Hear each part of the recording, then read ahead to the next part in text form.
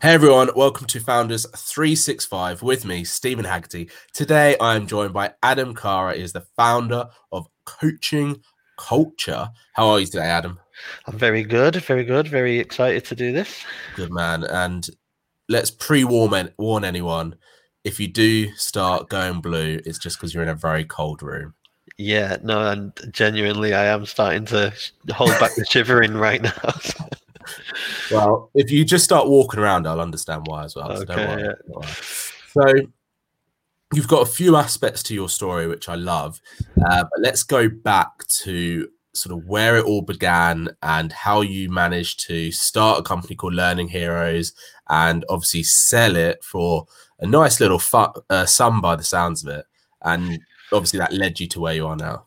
Yeah, it's funny, really. I think sometimes when I think how far back does it go, I could go back to childhood, I guess, like most people, like my mother, my dad was an immigrant into this country. His country doesn't exist anymore. It was kind of taken over and he found himself here. My Wow. mother's an immigrant from Ireland. And, I think growing up with that sort of a lot of self-belief given to me, a lot of, you can do what you want and make what you want of Mm. yourself. So I think that was unconsciously there. But my first sort of memory of this, I must have been ambitious because I think in 1994, when the lottery was being launched at high school, everybody was talking about, oh, I'm going to be a millionaire, I'm going to win the lottery. And I was saying, I don't need to win the lottery, I'm going to be a millionaire anyway. And I think one of them said, well, it said on the news that to be a millionaire lifestyle, you need 10 million now. I was like, all right, I'll have 10 million then. And they're like, yeah, Yeah. but when we're older, I'm like, all right, 50 million. I'll have 50 million by the time I'm 35 and I'll retire.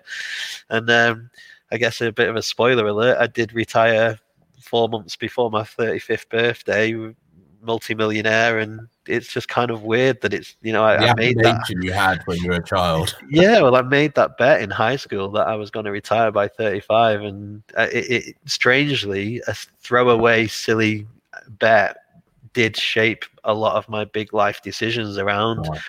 quitting jobs, a nice cushy corporate job, car, it was middle of a recession. I had a child on the way, and for some reason I decided to quit and set up my own training company, all compliance training, health and safety and environment and quality stuff that I didn't really care about at all, but it was what I knew, and set up a training company doing that, and just slowly picked up different things, that typical entrepreneur of jumping on shiny new objects at the time, and set up social media websites, set up environmental technologies business, set up a competitive esports business. I dabbled with, I think, that you get told 9 out of 10 businesses fail. Well, I set up 10, so I guess that's the sure way to make sure one of them wins. That's the hack. That's the life hack. Set up 10 businesses, play one of the them's odds. Yeah. So, yeah, I guess the big claim to fame is in late 2014, very early 2015. I started an e-learning company. It's just a classic startup story. There was, the idea, and then the MVP launch, and the pivot, and then the sort of the rebrand, and the growing the team, and then adapting to the market, and the big exit at the end as well. I set it up with an exit in mind. From day one, I made decisions about who I was going to sell it to and how it would be valued, and that defined the metrics. Starting with that end in mind just clarified the whole strategy throughout. And it was an incredible story, really. It can go into detail about it or talk around it. It's what you're interested in.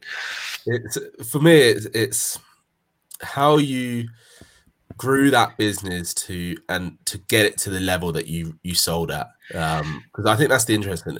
There's so many e-learning stuff out there. There's so many startups starting every day, as we know. So many MVPs being put out there, pitch decks being looked at.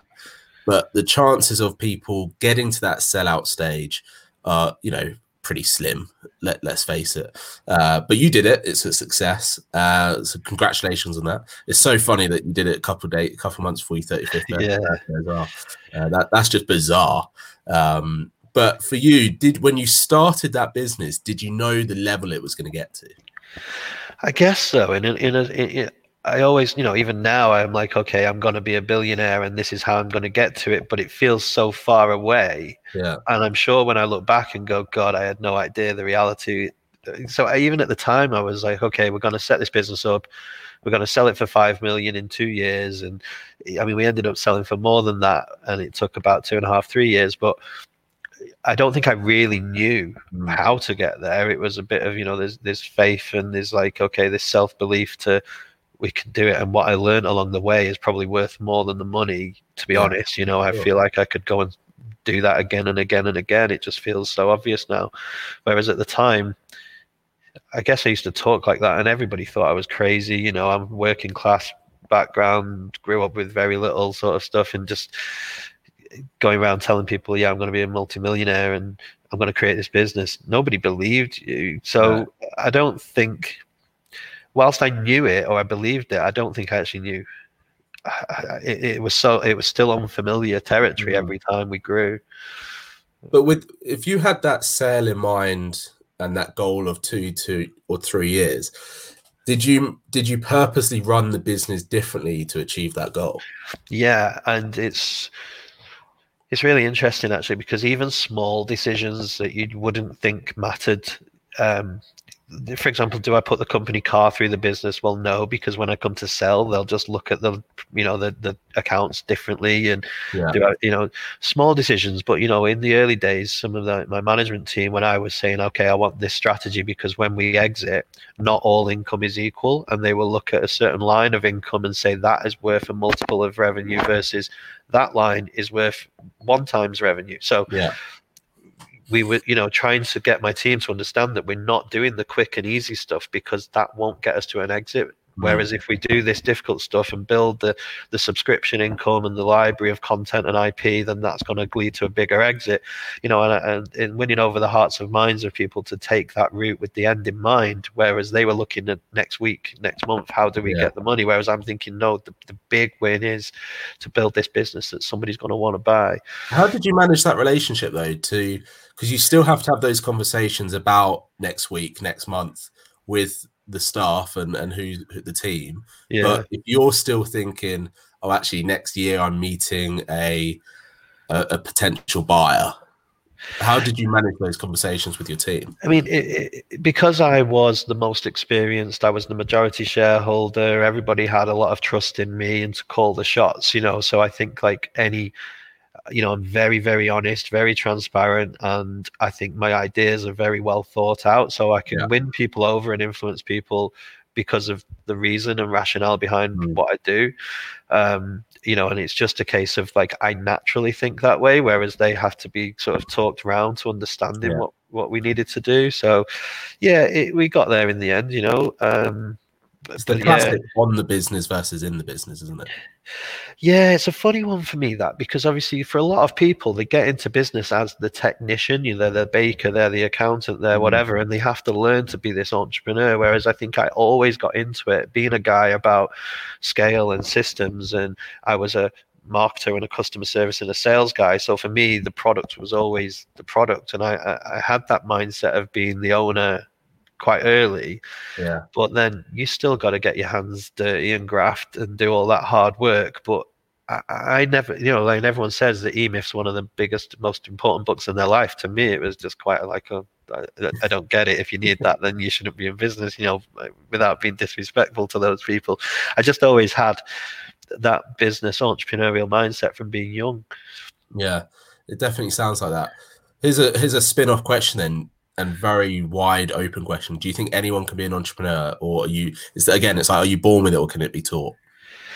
No one's so I define very differently being an entrepreneur to being entrepreneurial. So if I think anyone can be entrepreneurial, you can pick up stuff and think about it. But when I first started in business, I would have never have thought of myself as an entrepreneur. I thought of myself as a business owner, and I'm self-employed, but because now I've lived years doing week in, week out, taking risks, innovating, building products, building teams, listening to my market, seeing opportunities. And once I've lived that, now I feel like I am an entrepreneur. It's just part of everything I do in my core, So I don't think anyone can be born an entrepreneur, because for me, it's that level of experience of being entrepreneurial consistently for a long time. Well, you can't be that when you're young. You have to build up to it. So I think that many people naturally are creative, sort of problem solver mindset, and that's to me a really core part of it. But the things around the self-belief and being able to learn anything quickly, and the resilience and the focus and the sort of ability to lead and vision and all those things, I mean, you can't be born with those things. They might come from sports as when you're young, or parent influence, but I think it's a journey that you've got to go through. It's hard, really hard. Just that you saying that, you're just like, yeah, it is. It's about, I think for me, it's got to be about that resilience. It's got to be about those days where it's all going wrong and you're questioning yourself, you question everyone. If you can't get through those moments in the frankest way possible, you're not cut out for it. Because no matter what level you are, when you reach your billionaire status, your problems aren't going to go away. Yeah. And I think that's what a lot of people think.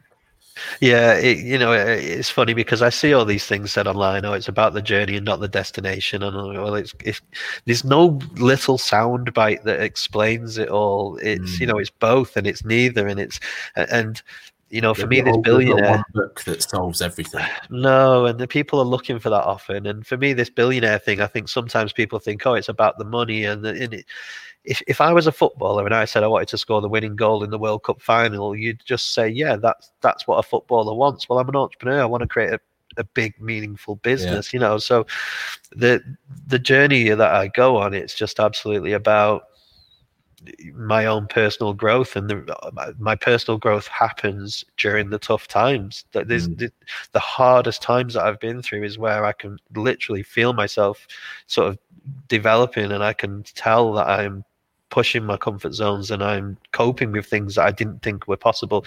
It's easy when it's good, like that's not hard. When everything's against you, and that's when you really step up and find out what you're made of. Do you often do what a lot of people in our situations do and purposely make things harder so it pushes us further? There's a lot of that. There's a lot of there's two sides to what I think you said there. With the self-sabotage side of things, I think I do that not wanting to do that, but I do that and make it harder. There is also some decisions I've made which purposefully hold my feet to the fire. I'm there's a lot of talk about accountability, and I know you're a coach and you'll hold your clients to account, but for me, I rebel against accountability. If somebody said, I'm like, who are you to say to me what I should and shouldn't do? What I thrive from is impressibility.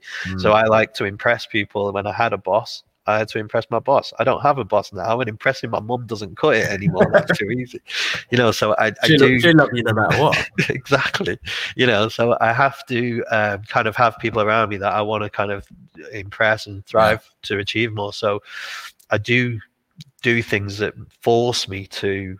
I think what really truly holds me to account is having a team of employees, because ultimately I have to deliver to keep up to the promises I've made those guys. So I do make things harder for myself. I could have lived a very easy life now, but I've gone and, made some risky big decisions which forced me to then push myself. And for example, the angel investing, I wanted to wake up in a few years' time and be an angel investor. So I thought, actually, I probably should do some and get the experience and grow. And that's tested me in a whole new way. So amazing. Back to Learning Heroes, and you went through that sales process, how did it feel when you were out of that business, when you got that check, when it was like the news article somewhere, Learning Heroes has been sold, Adam is now out the business? How did that feel? It was a whole range of emotions, and going through the sale, our sale was really quick. I think from the letter of intent to completion and cash in the bank was probably something like 36 days. Wow. The company that bought us were serial acquirers. They knew what they were doing, so, and it's one of the things that I'd look for in a buyer. There was some people sniffing around that I knew they were going to overthink it and have loads of expectation, but these guys, they had the most incredible terms for us to just be able to leave the business the next day. So it felt, I think people expect me to say I'd given up my baby and I felt like I had something missing, but I did set it up with an exit in mind. Yeah, So exactly. I didn't attach myself to it. Whereas, a lot of people who sell their business, maybe they've been doing it for 10, 20, 30 years and they're looking to retire. I built an asset to sell. So there was a massive sense of achievement and relief and accomplishment, and there was all those great things. But there was this really weird sense of that wasn't, nothing's changed. Like, what now? I think I thought that I'd go and travel and I'd go do it, but my kids are young, so I ended up doing the school pickup and the drop off, and I was like, I've worked so hard to now be You just weren't on a beach in Thailand doing a late exactly. Yeah, the highlight of my day was like walking to the local co-op to buy like a bacon butty and then walk home, and I was like, what, So there was this big sense of I need to do something else, and going around looking at these Dragon's Den style startups pitching for money was quite good. I got involved in some interesting things in the startup scene in Manchester, but I'm just never going to get the same returns as what I get in my own business. I mean, the truth of it was I was sat there at 35 thinking, I've just grown a business and sold it for 10 figures within 2.5 years. It would be criminal to not go and do it again. I've got this formula. I know exactly how I did it, and I can do it again. It would have been it wouldn't have been worth it for the money alone. Like the experience that I got from it, it was like, I've got to go and use this again. So what were people around you saying then when you were in that retirement phase? How it sounds like this was days, not weeks of retirement. Yeah. But in that retirement phase, were people saying to you, "Look, Adam, well done, you've done it. Relax now," or were people saying, "Come on, you can do it again. I know what you've got it in you." Yeah, I'll be honest, right? The 36 days, the due diligence side of it, like the actual technical side of the due diligence, wasn't stressful because I was kind of well organized, knew exactly how to answer everything.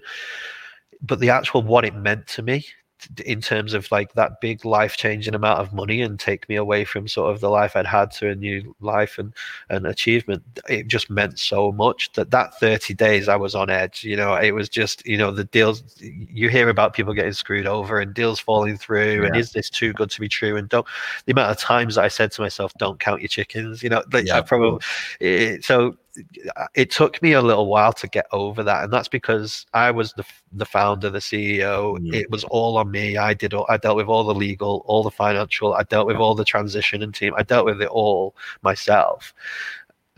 For me to actually then come out of it, I think it took me well over a week to just really calm my nerves, which is something I don't think people really will talk about. Like that was just actually especially as you knew, from an early age almost that was going to happen at that stage of your life. So there's this whole story that you've been telling everyone, and now you've done it. Well, it meant so much to me in terms of, getting people like my wife to keep faith, and it's like, okay, our people around us are buying houses and you're putting all the money into the business rather than, going on holidays. And, so all the things that I had sort of promised people, big thing, we talked about the resilience, but the delayed gratification to be able to sacrifice now for a greater future. And all that was there ready. You're so close you can see it, but like it just was so far. It also could have been taken away from you with one, we've found this, so we're not buying you now, so it just meant so much. So when it actually come off and I was going through that, trying to calm my nerves, trying to think about what's next, and but what surprised me was just, I don't know, sort of people got on with their lives and people, not that bothered. And I think I'd done a lot already in terms of who I hang around with. It wasn't people who were going to be jealous of me or envious or weird about it. I think everybody around me knew that they know what sort of person I am. So I don't know. It was just, it was great to think, okay, I can do anything now. But you also, you don't want to go and, what do I invest into, and what do I? It's quite a strange situation. Just when it happened, and it officially happened, and that check you got given, that huge check, right? Let's just imagine it's one of those massive novelty checks. Yeah, one of the novelty checks. Did you purposely do anything with your environment? Like, did you take yourself away to process anything, or was it literally like back to school run from the Monday? The weird thing is that we actually had a holiday booked, so it was going through, and like my wife went away a day before, so I actually did the final wrap up of the due diligence, and then went out. It was only in Sense Park, so a couple of hours away from where we live. So I went out to meet them, and it was just kind of like, I think the truth is, and she probably won't listen to this anyway, so it's fine, but I think my wife struggled to deal with the whole thing more than I did. That's what shocked me the most, that like maybe our life didn't change properly, because, you know, she was still worried about trivial things, and I'm like, I don't think you've really grasped the level of opportunity we've got now. Yeah. So my life just kind of went a bit normal. So I was like, okay, I'll just go back to work. Yeah. Has she caught up with things now? Yeah, in many ways. Now you're like, look, stop buying the handbag. Yeah, that's the way she's caught up now. I don't want to be mean to her and stereotype that whole. She's not a gold digger type person, but yeah, we've done well at spending the money. But she's had to have a crash course in what I went through in terms of that mindset journey you go on, in terms of how to think wealthy rather than, you know, like the mindset of what it takes to achieve it. She had to go through a crash course of, you need to catch me up or else with two different people, you know, and she's had to go through a lot of her own personal sort of breakthroughs since we've sold, really. That's a really interesting aspect. So retirement wasn't for you, and now you've created coaching culture. Yeah. Talk to me about this and how this came about, and what you guys want to do with this now. Well, I think, you know, the truth of it is, e-learning is, so we sell corporate e-learning. We don't necessarily sell, you know, the Thinkific style courses that we see in our business world. We were selling to corporates, so it's all mostly compliance type stuff, the health and safety, the data protection, those things. So we were selling e-learning, but it's quite box tick compliance, sheep dipping. It's not real transformational change. Yeah. So whereas I'd had some coaching, and I knew the value of coaching, and I had a friend who was a coach, and we were thinking coaching gets real transformational change, real sustainable behavior change, but it's reserved for the execs. It's time consuming, it's expensive. How can we make coaching more accessible, more affordable? You know, so I'm this e-learning tech guy, and I'm thinking, can we actually make coaching digital? And at first I thought, actually, it's very face-to-face. It's about the rapport and the interaction and the adapting and things. But when I broke it down and thought, it's actually about really good questions, and it's about showing people another perspective. It's about goal setting and feedback and accountability. It's about journaling, maybe. So when I broke it down, I thought it's not that far-fetched to think that you can be asked questions online, and you can maybe watch sort of these videos to show you a new perspective. So I didn't want to create an e-learning company where it's, I know something, I've told you, you know something, and it's very training. We wanted to open people's minds and see things differently. So we created this tool called Mindset. And funnily enough, I'll tell you the truth. As a marketing sort of gimmick, I wanted to create a magazine to attract people who might buy Mindset. And we went through this sort of like epiphany moment of, in the corporate world, we've talked about learning culture for the last 30 years. It went from being in a classroom where chalk and talk, somebody's telling students, whereas now it becomes blended between online, offline. It's centered around the learner and all these terms we use in the corporate world. Well, we thought coaching needs to go through the same revolution. It needs to stop being between a coach and a exec in a room over there and be something that's cultural, it's strategic, it's where every manager can coach. Everyone's got access to coaching. So we coined this phrase of coaching culture, created a magazine around it, and thought anyone who's interested in a magazine called Coach Culture will probably be interested in our coaching software. But the magazine just really took off, and people were more bought into that, and they were like, oh, so now we do like podcasts and webinars, and we put on our coaching culture conference, and we do all this stuff around the community, and people have really flocked to it. And now we offer them Mindset, but we offer them things like 360 feedback tools, engagement surveys, some e-learning, and we're launching this new thing later this year about performance management, which is a way for managers to set objectives and continuous appraisal systems. So it is very corporate. I think a lot of people that listen to a founder's podcast will be a bit turned off by some of this stuff, but in our world, in our world of sort of employee development, I guess people who've got employees and teams will get some of this. But you know, we provide some really useful tools, and it's just took off. I mean, we've got clients now like Etihad and Shell and Mortons, and we've got lots of universities, a few councils, and I can feel this. I mean, we won an award yesterday, some I FSB saw that. awards. Yeah.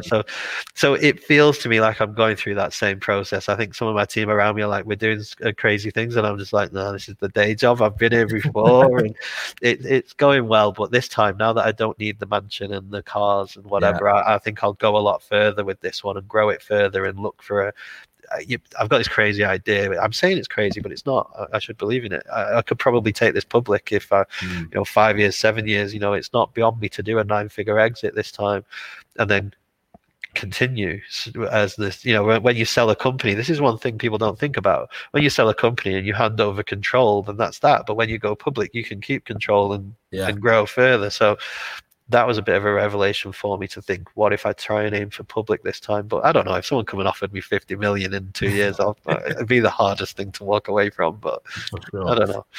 Are you running the company differently than you did before? Yes. Yeah. I think just naturally, I don't think on purpose. I just think, we're doing things slightly differently, different people, different brand and things. So there's a few things differently, but then actually a lot of the strategies is like very similar. The way that I organize the departments and the roles and the way that I lead and structure the week, there's a lot of similarities, but just naturally this community first model that we've got with the magazine and stuff, that's kind of like gives us a lot more content marketing to do. So there's a few differences, but it is a blueprint, really. I'm not going to go and reinvent the wheel and risk, I'm going for the similar market, similar sort of subscription model. Well, that's what works, right? I think talking about reinventing the wheel, I think people spend a lot of time trying to do that. Yeah. Whereas what you're doing is your coaching has been around for years. It's nothing new, but you're making it much more accessible and, price points and the community aspect and the both online and offline format side of things, which is really great. It's making the wheel shinier, right? Basically. Yeah. Well, I'll tell you, the way I think of it is that, like, as I told you at the start, I dabbled with environmental technologies and a social media platform, some e-commerce, this other cleaning company accreditation business I started. and I woke up one day and I'm like, okay, I've gone, this far and this far and this far and this far. But if I had added them all up, I would be where I want to be. So I need to like stick through that bit where it gets tough. And so what I want to do now is just sort of stay in one lane and not have 10 different things and not be focused. And I've had to learn to be focused. It's not natural to me. So I think it's like my kid. He plays Minecraft and he starts a new world every single time. And I think if you had done one world, all of those hundreds of worlds, it would be this amazing place. He's probably like, Dad, just leave me to play. Yeah, that is literally what his issue is with me. And I think that I've built lots of things, and actually I should build on it and on it and on it. And entrepreneurs are very guilty of that. The shiny new object, the quickest win, quickest route to the cash. But if you can just find something, this is why I think passion is important. If you find something that you're passionate about, then you can stick in that field and that lane, then you can build on it. And, I could have had a much bigger and better following and career if I'd done this earlier. So it is similar because I don't want to go and do something different where I've got to learn the 0 to 1 million bit again. I want to now get to the next phase, Yeah, definitely. For you, when you are, that shiny object syndrome, to not do that, do you have things in like your outside of work to still give you that buzz of something new? Because I think every entrepreneur has that. For me, I love it when I start a little new project. Yeah, what I've kind of had to do to hack that part of me, but keep it in little parameters that keep it meaningful, like I'm progressing, is our marketing does feel like I get to do new and exciting things. So in my old place, I did things like a flash mob, and I did something I've never seen anybody do still, where at an exhibition, I hired 2 stands opposite each other, and we put a fake company in it. We were saying, we're saving the world from boring e-learning, and the company opposite, this fake one, we said was boring e-learning, and we were having a lot of banter, so everyone walking past was stopping. So those little, we do stuff now, where I'm challenging myself, but within the remit of our own brand. So I don't really do anything. I don't want this to sound like I'm sad. I don't have hobbies. I've started playing football again. I did play a little bit of poker, but in my head, everything is but poker's to learn decision making for business, and Yeah. football's to learn leadership for business. Business is my hobby. Some people talk about football. Was he offside or was he not? I talk about markets and models, and that's it. Yeah. So a bit sad, but I guess I'm lucky that my hobby is something that I can do for a living and make money from. And you mentioned earlier about the people around you. How important are those people around you, that environment that you're in, so that this hobby can still be exciting enough to talk about, I guess, because you don't just want to have a hobby and not be able to talk to anyone about it. Yeah, I guess there's different people around me, and like my family, I try not to really talk about work and things just because I don't think they're that interested. And I wear different roles. I'm a husband, I'm a father, I'm a brother, son, friend, I'm a manager, leader, member of society and humanity, and all these different hats that I wear. And I try and stick to the roles that matter. But my team around me is so important because we are going to always be a small team because of the nature of the model. And that means, every employee is really critical. So one of the biggest things I look for in recruiting the team is, can they work with me? Can I, like that? They're not just a number, or they're not. We don't expect to get rid of them if they piss us off. We have to get it right, So growing the team is something I think I'm pretty good at and enjoy. But then I've got like I was saying before, I need people around me to impress, and having my peer-to-peer, my entrepreneur friends who, they're acquiring a business, they're selling a business, they're launching in America, they are doing things that make me think I want to do that. Whereas my old friends, they would moan about their boss, moan about their wife, only get excited when the next FIFA was coming out. So who I hang around with shapes massively what I think about, and being able to go to them with the same challenges, and actually the mentoring side of conversations that I do has allowed me to think about 100 more challenges than I would have if I just focused on my business. So I've learned so much from those people around me, the business owners. But yeah, I don't think anything will change where being the business owner, being the guy at the top is not lonely. Like, you just have so much in your head that you uniquely think about that nobody will ever get and relate to, that it just feels lonely no matter what, and that's just one of the challenges. It's weird though, isn't it, that it feels super lonely, but every other founder or CEO or person at the top also can relate to that. Yeah, which almost counterproduces the loneliness, but it still is there because it's all independent thoughts. I think I've learned to live with it. I think this entrepreneurial thing is what I call head shit. I guess the way we talk about mindset, I just, like, it's all the shit that goes through your head around you're not good enough and all that, like, it's just that's the name of the game. That's the battle, being able to. And it's a constant. Yeah, it just is, and being able to sort of feel the fear and do it anyway and all those sorts of things. Exactly. Listen, Adam, one of my final questions to you is, the one that I ask everyone is, if you could give 3 tips to a founder that wants to go on a similar journey to you to sell their business, what would those 3 tips be? So for me, people often talk about mindset being the most important thing. I think the market is the most important thing. I've been in businesses where they were the best in their field, but the market was shrinking. They shrank. The market. I've been in businesses where they were awful. The market exploded. They were amazing. I think getting in a growing market just makes everything so much easier. And I think people don't tend to choose their market. They fall into a market. And I would give some serious thought into the market conditions. I think the model is so key. I think that, not time for money, being able to do something that's scalable, that allows you to siphon more value for less. I think everyone struggles with those sorts of work-life balances. That's never been an issue for me. I've always been able to scale my value. And then it would be mindset. I would then say, it's about that self-belief and that resilience and being able to sort of develop those things, and that does come from reading and books and pushing your comfort zone and having the right mentors and people around you and things like that. So I'd say market, model, mindset. That's pretty much it. The 3 M's.